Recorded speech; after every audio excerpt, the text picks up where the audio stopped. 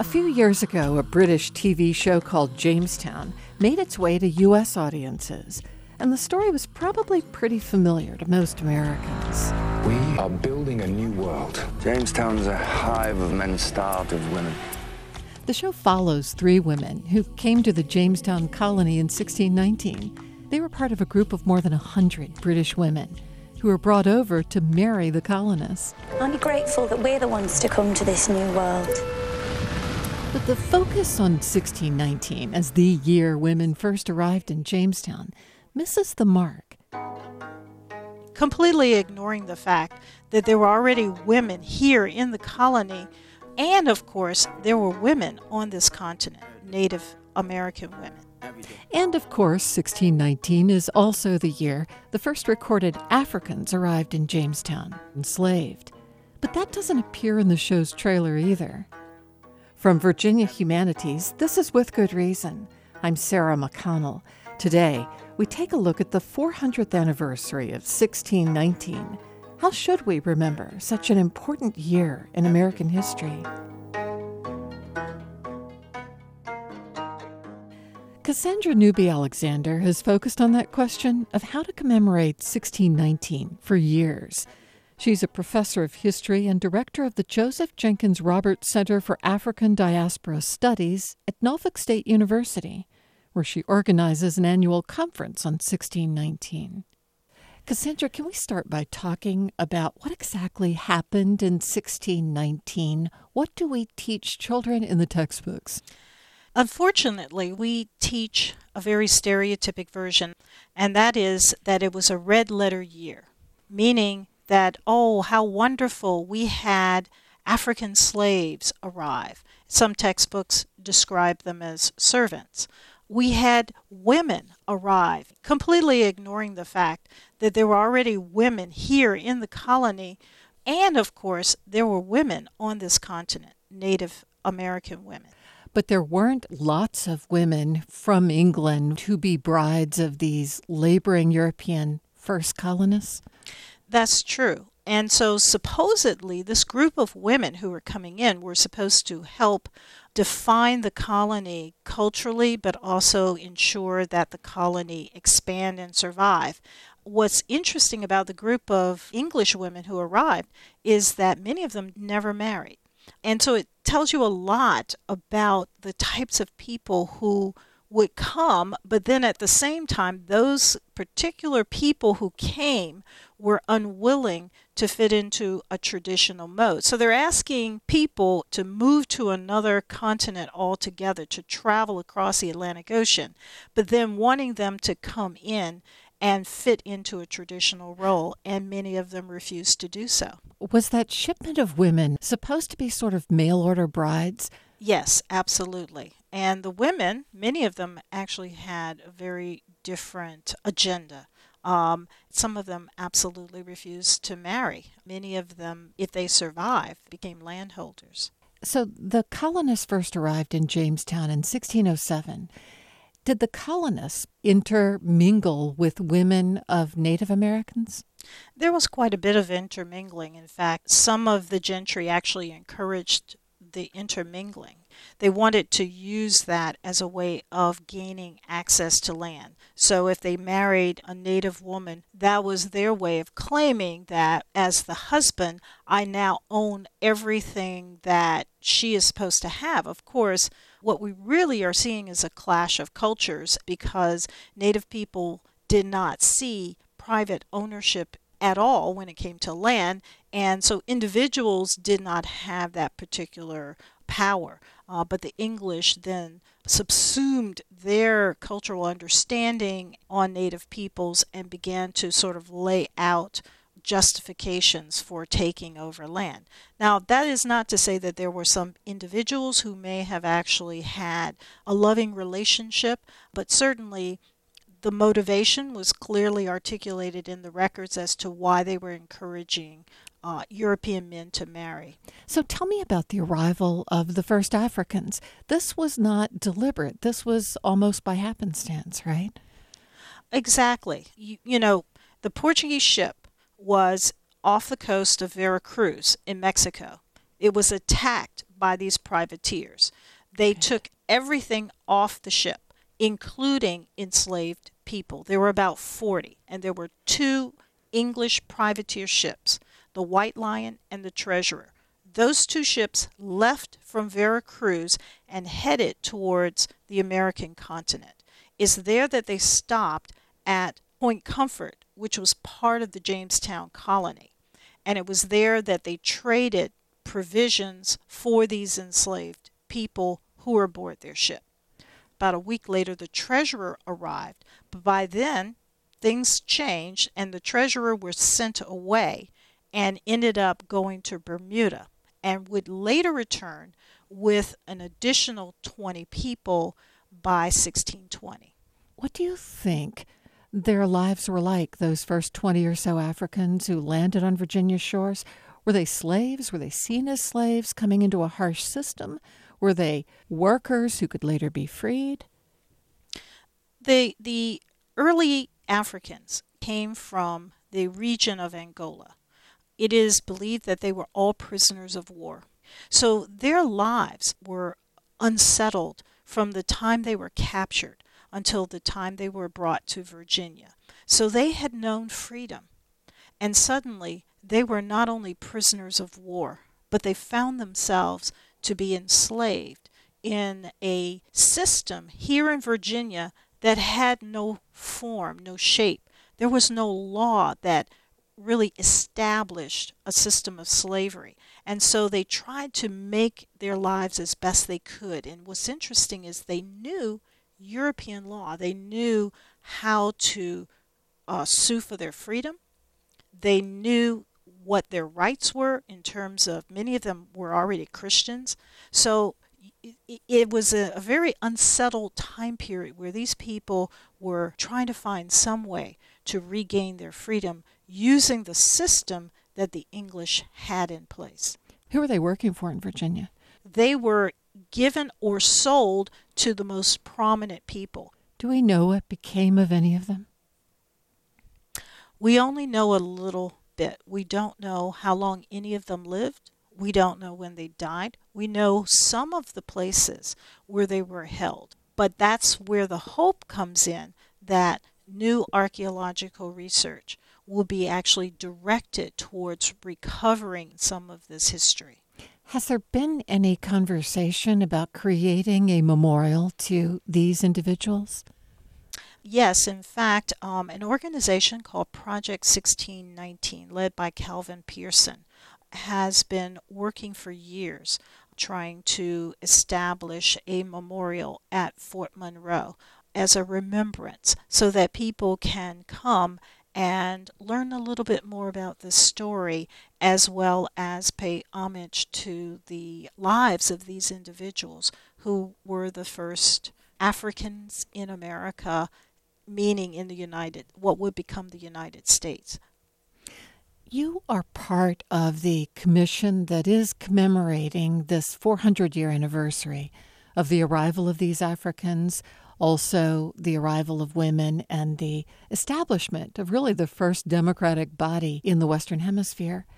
But you've also said this is tricky, because when you commemorate the arrival of women, the arrival of Africans, this view of history makes it seem as though the others are really outsiders coming into an established world.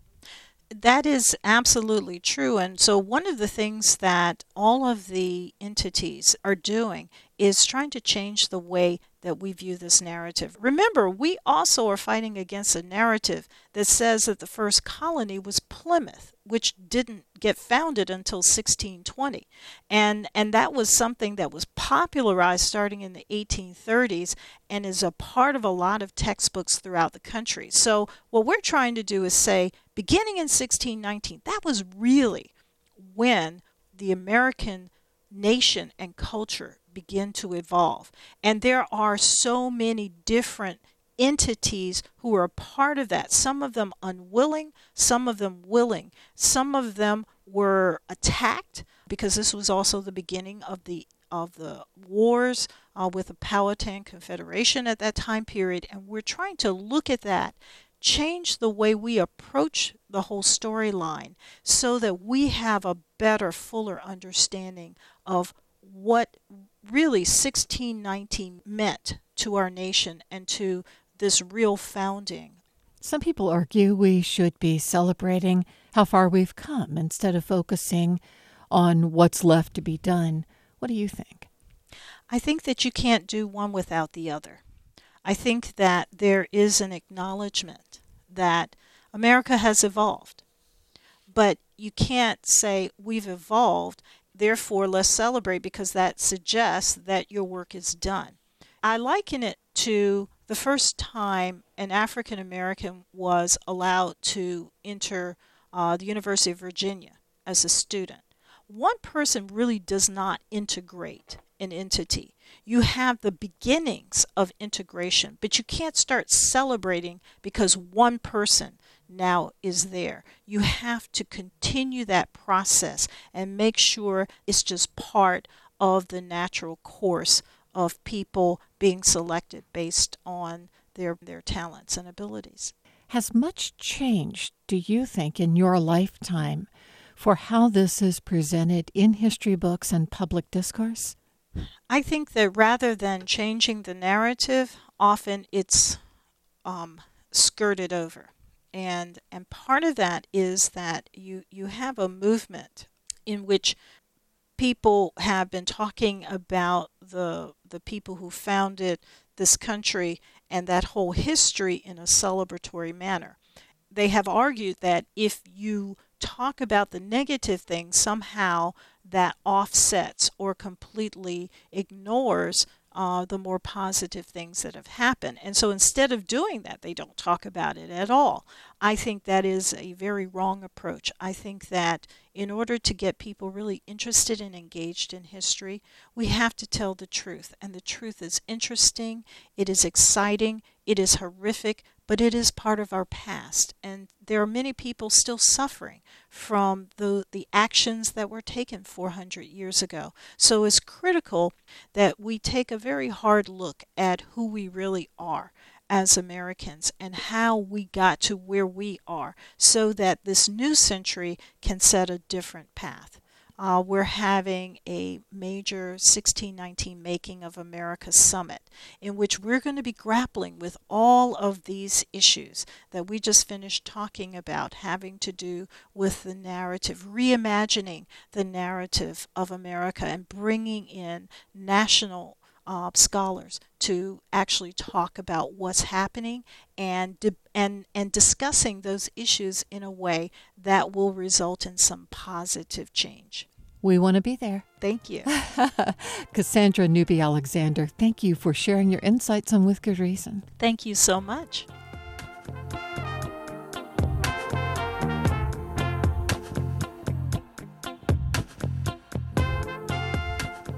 Cassandra Newby Alexander is a professor of history and director of the Joseph Jenkins Roberts Center for African Diaspora Studies at Norfolk State University.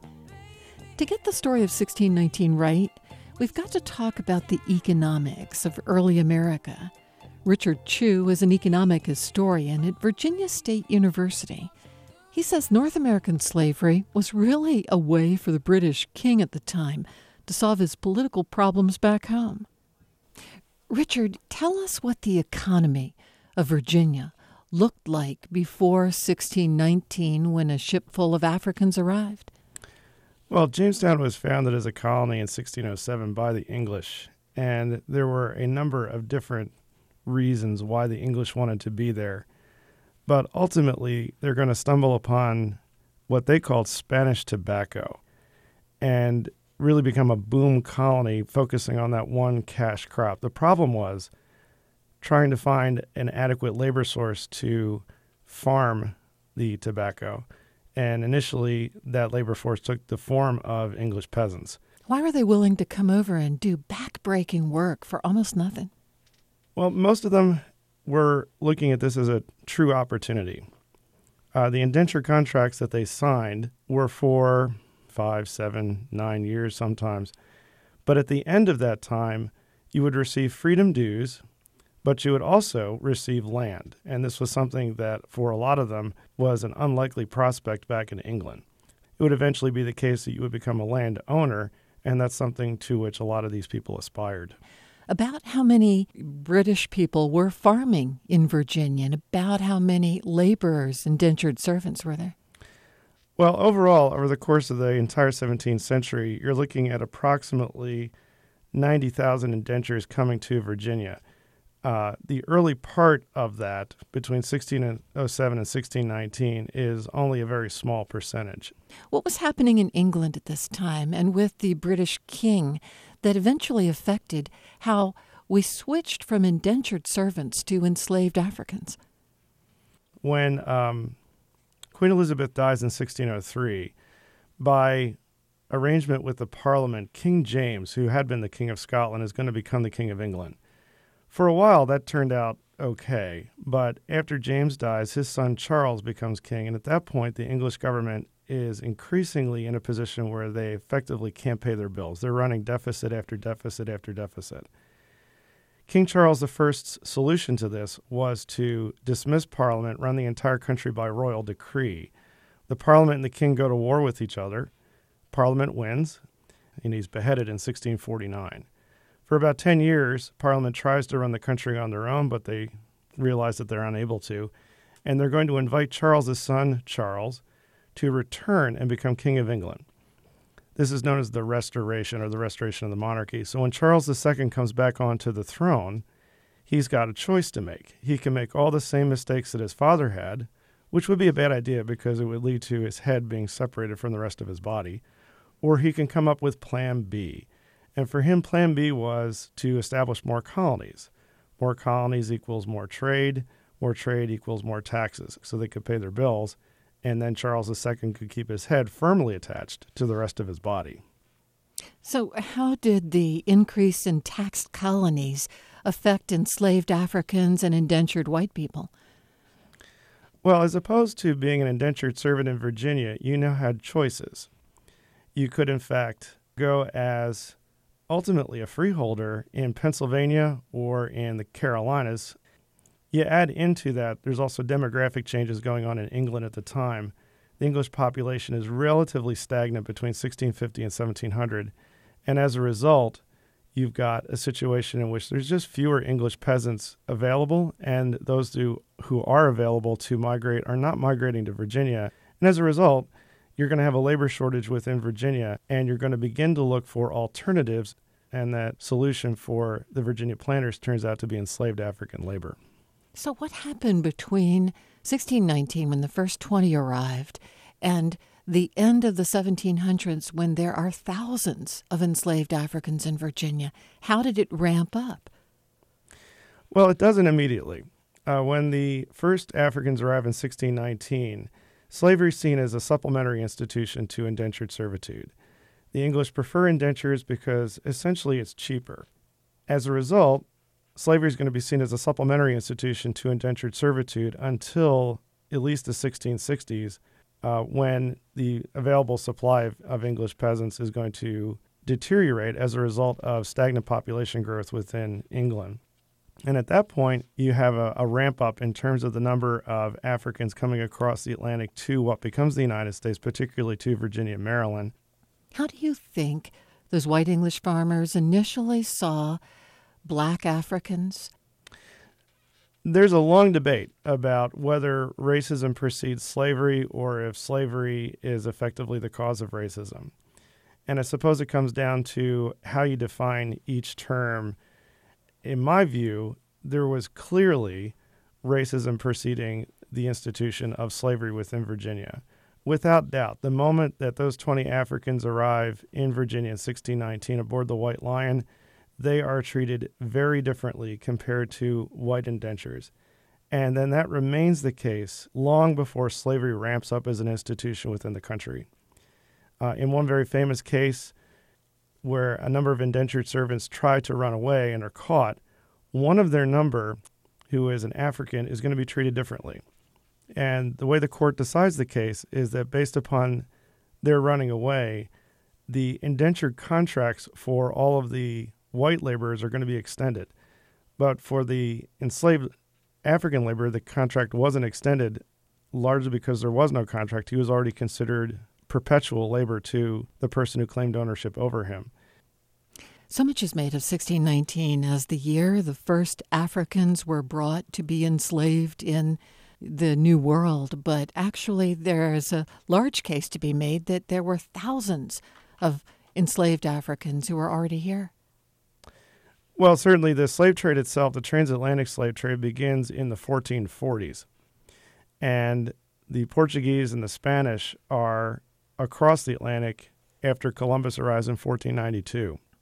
Shortly after that, they discover gold and silver, and they are importing Africans as laborers very quickly. It expands into the Caribbean as well in terms of the sugar plantations which are laid down there. And so slavery as an institution is already an enormous undertaking and an enormous enterprise for the Spanish and Portuguese long before the English put down roots in Virginia in 1607. What do you see as the significance of the arrival of these 20 people in 1619? Well, I think the big part of the significance here is the beginnings for what becomes the United States, our chapter in the single largest intercontinental migration in the world during that period. The 12.5 million people moved by force from Africa to the Americas was the largest group of people who migrated anywhere on the planet during the early modern period. As an economic historian, what do you want us to understand about 1619? I think the most important thing to remember here is that for those who claimed ownership over others, for those who were the slave holders, slavery was indeed a choice.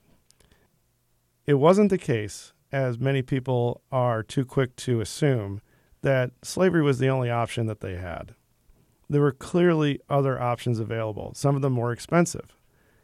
But if, in fact, as an economic historian, you want to take a look at this in terms of just simple supply and demand, sure, it could be argued that slavery represented a cheaper institution compared to other opportunities, other choices. But that takes out the moral equation, and it takes out what, at the time, people referred to as political economy in terms of making moral choices with regard to what you do in terms of economic choices. And for these individuals, they chose the cheapest route, even though it wasn't the moral route. And they were able to justify this based on racism. The reason why, in fact, they were able to get around their moral qualms was that they do indeed see those that they're enslaving from Africa as somehow less than themselves.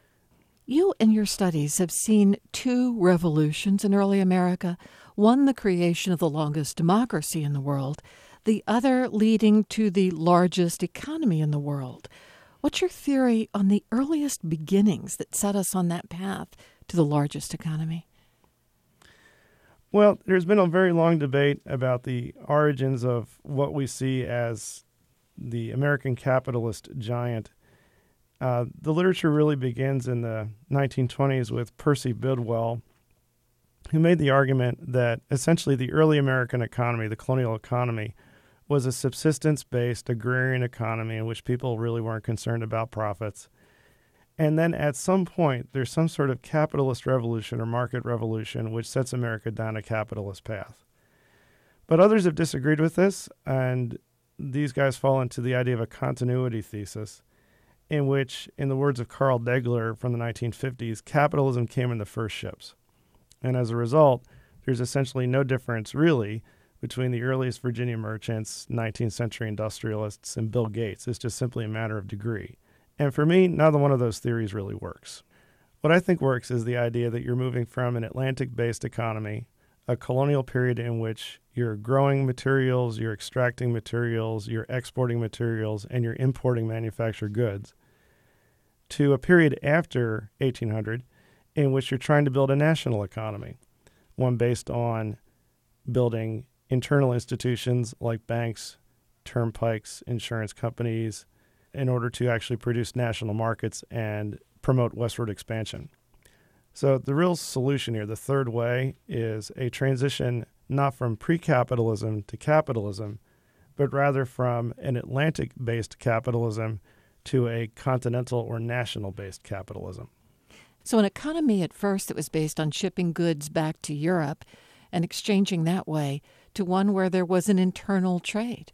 Where does slavery fit into that growth of the national U.S. economy? Well, it fits in a number of ways.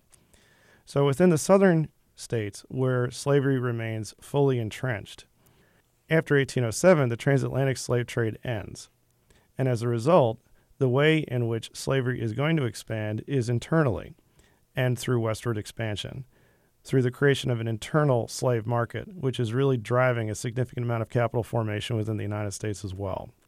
So the movement of slavery westward is actually a parallel to the movement of markets westward, which is ongoing throughout the early republic.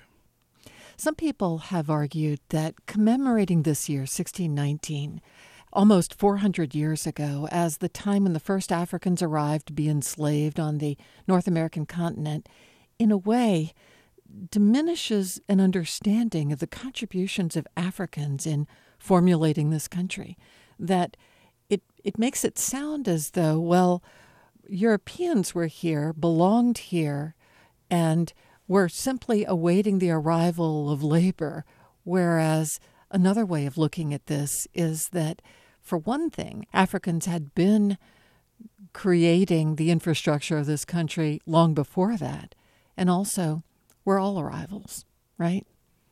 Without question, I think the way that in which early American historians are now looking at the colonial period is in terms of a world which is part of a larger world, an Atlantic world, in which people from Western Europe, people from Western Africa, and people from the eastern part of North America all contributed very substantially to what then becomes the colonial story. If, in fact, you take a look at this in terms of three stories coming together, a West African story, a Native American story, and an English story, then, in fact, you have a far richer and more understandable history that actually makes sense of the events that took place at the time. Well, Richard Chew, thank you for sharing your insights with me, and with good reason. Well, thank you.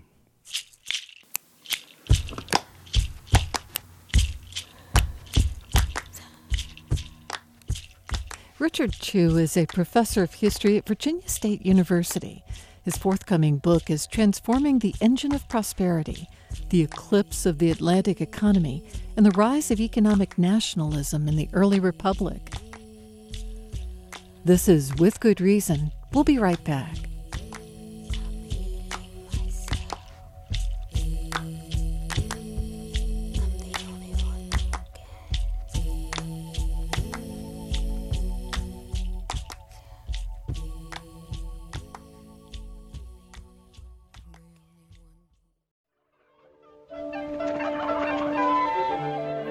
Welcome back to With Good Reason.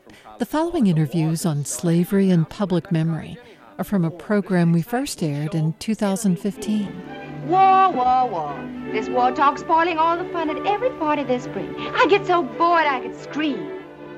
The classic film Gone with the Wind still influences the way today's plantation museums present themselves to tourists. But what often goes missing or is misrepresented at these plantations are stories of the enslaved men and women on whose backs vast fortunes were made and whose descendants experienced the racism of today. Stephen Hanna is studying how slavery is represented at plantation museums in the South, starting in Louisiana. Hanna is chair of the Department of Geography at the University of Mary Washington. Through a National Science Foundation grant, he's working with faculty from 6 other universities to study how the stories of slavery and emancipation are being told, and in many cases left out. The 3-year grant supports 6 different institutions, from Texas up to Virginia, to study plantations in 3 different regions: the Louisiana's River Road, the area between Charleston and Savannah, from Georgia to South Carolina, the Low Country, and then the James River region from Richmond to Norfolk in Virginia. So we will be picking the most visited plantations because we want the ones that have the biggest impact on the way we understand our pasts. And we are interviewing and surveying visitors, docents, and owners of these plantations. So what would be the gold standard for how to tell the story of the people who were enslaved then and built and created the fortune that the plantations represent? Recognize that they are enslaved because there is an enslaver, that is a relationship. You can't talk about one without the other. You can't segregate the narrative, so you only talk about the rich people in the big house and the slaves in the slave quarters. You have to talk about the slaves in the big house because they were there. They created the wealth, as you said. They made the house operate. They took care of the white children. Then talk about the owner in the slave quarters, because their lives were structured by his decisions or her decisions and actions and the overseer that he hired and the punishments and the buying and selling of their bodies as commodities. Recently, Whitney Plantation in Louisiana opened its doors to the public with exclusively the story of slavery on Louisiana plantations. Yes, Whitney Plantation in Louisiana, which is very close by to Oak Alley and Laura Plantation, kind of turns the story, the traditional way of telling the story of plantations, inside out. You start by going by these memorial walls where you have the names of men and women who were enslaved at Whitney and where they were from. And just by saying a name and a date and maybe East Coast or Georgia or a Caribbean island, now we are thinking of the slave trade, the domestic slave trade, the shipping of slaves from Richmond, Virginia down to New Orleans to feed the sugar industry or feed the cotton industry. All of a sudden that becomes part of their narrative. They can tell stories about a young woman named Anna who was sold with her mother from somewhere in the Chesapeake region and survived a ship over to Louisiana, knows that her mother was with her one time and then all of a sudden was thrown overboard and was no longer with her because she had died during the journey. And she ends up being a gift to the woman of the house at Whitney Plantation. One of the ways that we tell stories to get people into history is to try to get people to emotionally attach to characters. The good plantations are the ones who successfully get people to buy into the lives of the owners. That's why people keep coming back to these places, as you learn about these interesting people from history. So in order to talk about slavery and to try to help people identify emotionally with the enslaved, you have to be able to tell similar stories. And at Whitney, in addition to the names and the dates and the places, they also then have excerpts from the Federal Writers Project, which is part of the Works Progress Administration in the late 30s, where they interviewed very old people who were children in the 1850s and 1860s, so they remembered being enslaved. They describe punishments, they describe what they ate, they describe just what the course of a day was like, they describe their masters, either kind or not. And then the only other thing I'd say is these places are surrounded by communities, often African American communities, some of whom are descendants of the very people you're portraying. And to create these narratives without talking to your surrounding communities and negotiating with them about how to tell the story, I think might lead you to do something that might be seen as excessive or deficient. But you can bring these stories to life, attach them to the stories of the plantation. How can you? Like what? Thinking in Virginia, unfortunately, the plantation where Gabriel of Gabriel's Rebellion isn't a museum. It doesn't exist anymore. Just outside of Richmond, a slave named Gabriel, along with several others, organized what some historians believe to be a potentially massive slave rebellion. People number his supporters in the low hundreds to into the low thousands, spread out from Richmond down the James River. Gabriel's plan was to march into Richmond and kidnap the governor, James Monroe at the time, I believe, and use that leverage to gain freedom. It was ready to start. There was a bad thunderstorm. They delayed it for a night. Somebody panicked, spilled the beans. The authorities moved in. Gabriel was arrested and, of course, hung, and that was the end of it. So the rebellion didn't happen, but being able to tell that story and be free to tell that story as part of a plantation history and not just as a separate thing in a bunch of signs somewhere else that people might not actually find as they tour the region. And in Louisiana, the area where you're looking, tell me about the so-called German Coast Uprising near New Orleans. Well, that was early 1800s, just I think the first decade. And so just upriver from the city of New Orleans. So this amounted to a few hundred slaves getting together, arming themselves the best they could, and marching on the city of New Orleans. The planters, of course, got themselves together, got help from the city and state government, and were able to crush the rebellion fairly quickly. This is potentially one of the more controversial things that Whitney Plantation might do, is they want to add an exhibit commemorating the German Coast Rebellion. And what that would involve is presenting in graphic sculptures the results of the punishments of the slaves who had rebelled, who were sometimes shot and then beheaded, sometimes just beheaded, sometimes hung and then beheaded, and then the heads would be placed on stakes to warn the other slaves that this is what would happen to you. You're kidding. Did that really happen? That absolutely happened. Beheaded and heads on stakes. Yes. That's so heart of darkness. Very much so. And very medieval. It's the kind of thing you read about outside of medieval European cities to say this is what happens to traitors. But this is part of our history. It's part of history wherever you had any of these rebellions, the effort to put them down and then to make an example of the leaders. This is what will happen to you. So whether I am a white parent or an African-American parent, I don't know that I want to take my young children to a plantation to see heads on stakes. I don't know that I want to say, yes, there is this brutality, darling, and I need you never to forget that.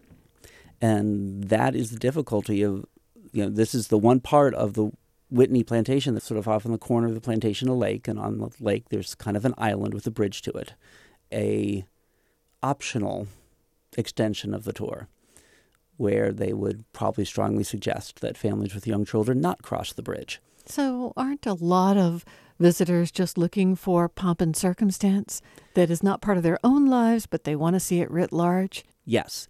These plantation museums are seen as iconic of the United States South.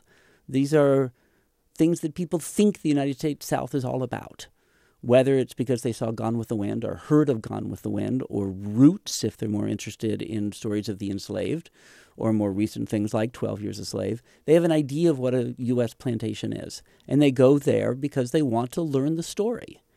And by learning the story, they will say, yes, I'm interested in history. We have any number of interviews and surveys where they say, yes, I'm a history buff. I want to know these things. Do you think there is any economic pressure on people interpreting these great homes? Do you think that they fear that if they don't just talk about the hoop skirts and magnificence of the owners, that they won't have people coming through their doors to visit? Yes. The idea of telling dark, difficult history sounds like, oh, well, who would want to make that part of their vacations? Of course that's very difficult.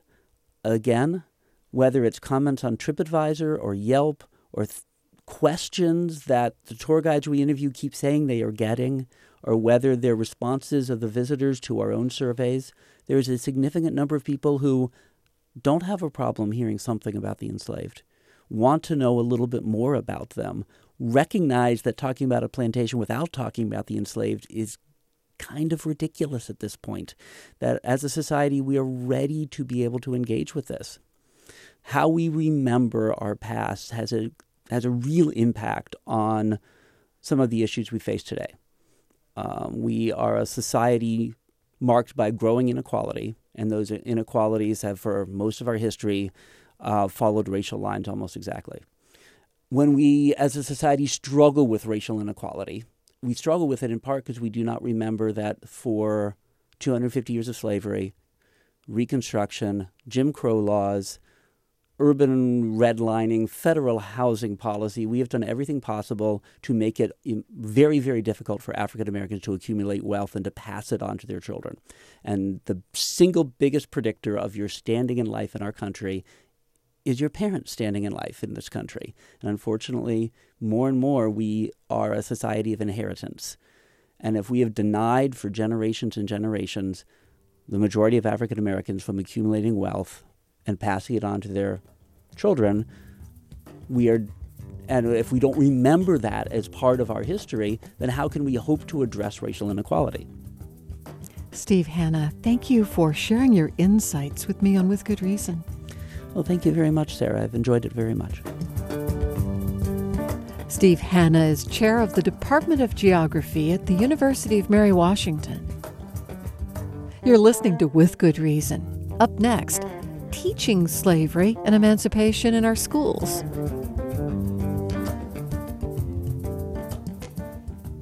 My next guest studies the way stories of slavery and emancipation are told in school, especially when it comes to what gets left out of the school curricula. Gabriel Rich teaches education at Virginia Commonwealth University. He says schools play an important role in shaping collective memories of the Civil War. Gabriel, you've been investigating the way young people learn about the Civil War and slavery in the education system. What prompted you to look into this?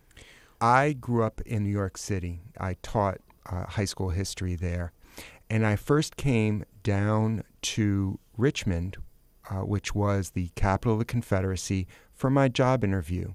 We were driving around the city and we went down Monument Avenue, where the history of the Confederacy is celebrated with statues of Confederate generals like Robert E. Lee and Stonewall Jackson, the president of the Confederacy, Jefferson Davis.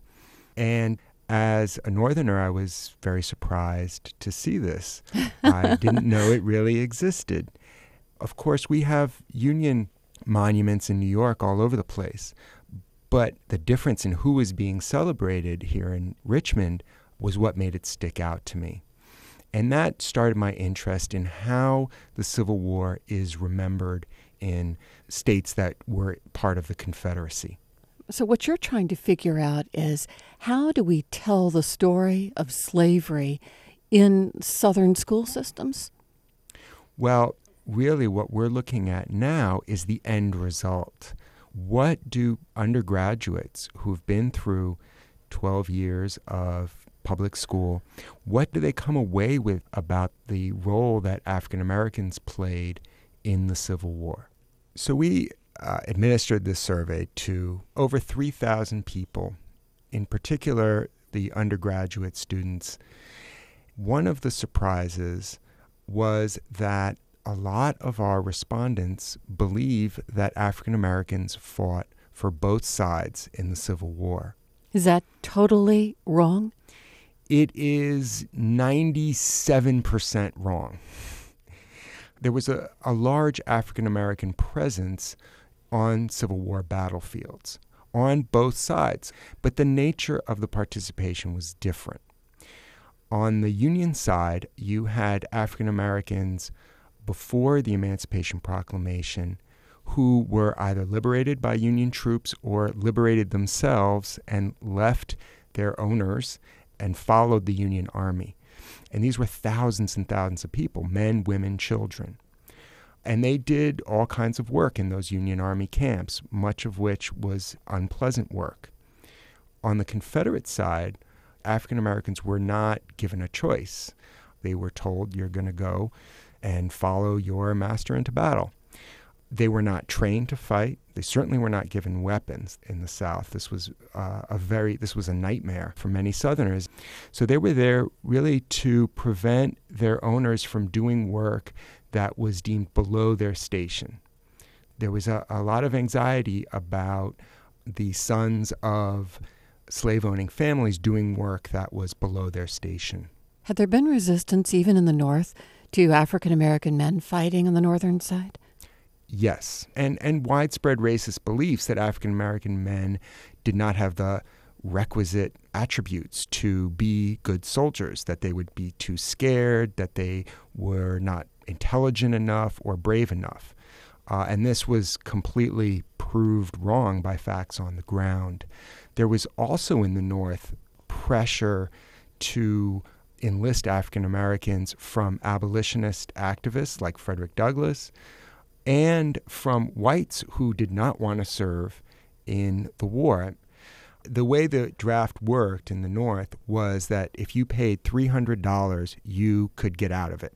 So there was, I would say, a lot of ambivalence about the Union cause in New York City. Poor, desperately poor Irish immigrants thought they were fighting a war instead of their wealthy neighbors in order to liberate African Americans who they feared would then compete with them for jobs. On top of that, the casualties were huge. So they saw their friends and neighbors coming back in pine boxes. And, racism was rampant throughout the country at the time. So the biggest insurrection other than the Civil War in this country was in New York City. And the draft riots were riots by lower class New Yorkers, mostly of Irish descent. And they lynched and burned down black institutions all over New York City because they did not want to serve. And actually, Union troops had to leave the Gettysburg battlefield and go back to New York to put down the insurrection by force. So there was tremendous pressure on the Union to enlist African Americans. And I wonder if, as the war progressed, more African Americans and former slaves were pressed by Southern fighters to help them out in their desperation? Yeah, very prominent Confederates like Robert E. Lee and Judah Benjamin supported the idea of enlisting African Americans in exchange for some form of freedom. This plan was eventually enacted, but very late in the war, 1865. It was voluntary, and voluntary on the part of slave owners. So African Americans had no say in whether they were going to be enlisted or not. Slave owners could decide to hand over their property to the Confederate Army for training. Fewer than 100 were ever trained, and they never saw real battle. And the fear of armed black men was so strong that in Richmond, the capital, the soldiers, the black soldiers who were being trained, were actually kept in a prison at night, locked away. So again, very different situations. And this contrasts greatly with how people remember African American participation. So this is something you call the myth of the Black Confederate. Why do you think there is the myth in the first place? Well, this is what is so interesting about our findings. People who had an ancestor who fought for the Confederacy were more likely to say that African Americans fought on both sides in the Civil War. The question is why? And if African Americans fought for both sides equally, then that morally exonerates that person's ancestors who fought for the Confederacy. It means that they weren't fighting to maintain chattel slavery. They were fighting to create a new country called the Confederacy. It makes the Southern cause a morally defensible one. How interesting, though, that in this day and age, people now want to express that position that, hey, my ancestors who fought for the South were fighting alongside African Americans. Maybe 75 years ago, they wouldn't have raced to try to make that point. Absolutely. And that I would say 40 years ago, they wouldn't have raced to make that point. Yeah. And up until the 1970s, Virginia textbooks said that African-American slaves were very happy, they were content, and that they needed the strong hand of their white masters in order to survive in the world. Why are you concerned that people continue to believe in the myth of the Black Confederate? Is that damaging? I think it's damaging because it takes slavery out of the Civil War as an important factor, if not the most important factor. Without coming to terms with that, we have a very hard time understanding what has happened since the Civil War and how race works in our society is harder to understand if the importance of race in the Civil War is not really appreciated. How a society remembers these things is important because this is how we construct our identities. And if the American national identity doesn't at all come to terms with the way in which race has played out in our history, then we really have a skewed understanding of our past, which skews our understanding of the present. So, for example, another belief, which is very common, is that Abraham Lincoln emancipated African Americans, that emancipation was a gift from whites to African Americans. And when you get a gift, you're supposed to be very grateful for that gift. Now, many, many African Americans emancipated themselves and pushed Lincoln's hand towards writing that document and signing that document. If you only get a story in school in which your ancestors had no agency, you're going to be much less likely to be interested in that history. And you're going to have much less of a connection with that. Gabriel Rich teaches education at Virginia Commonwealth University.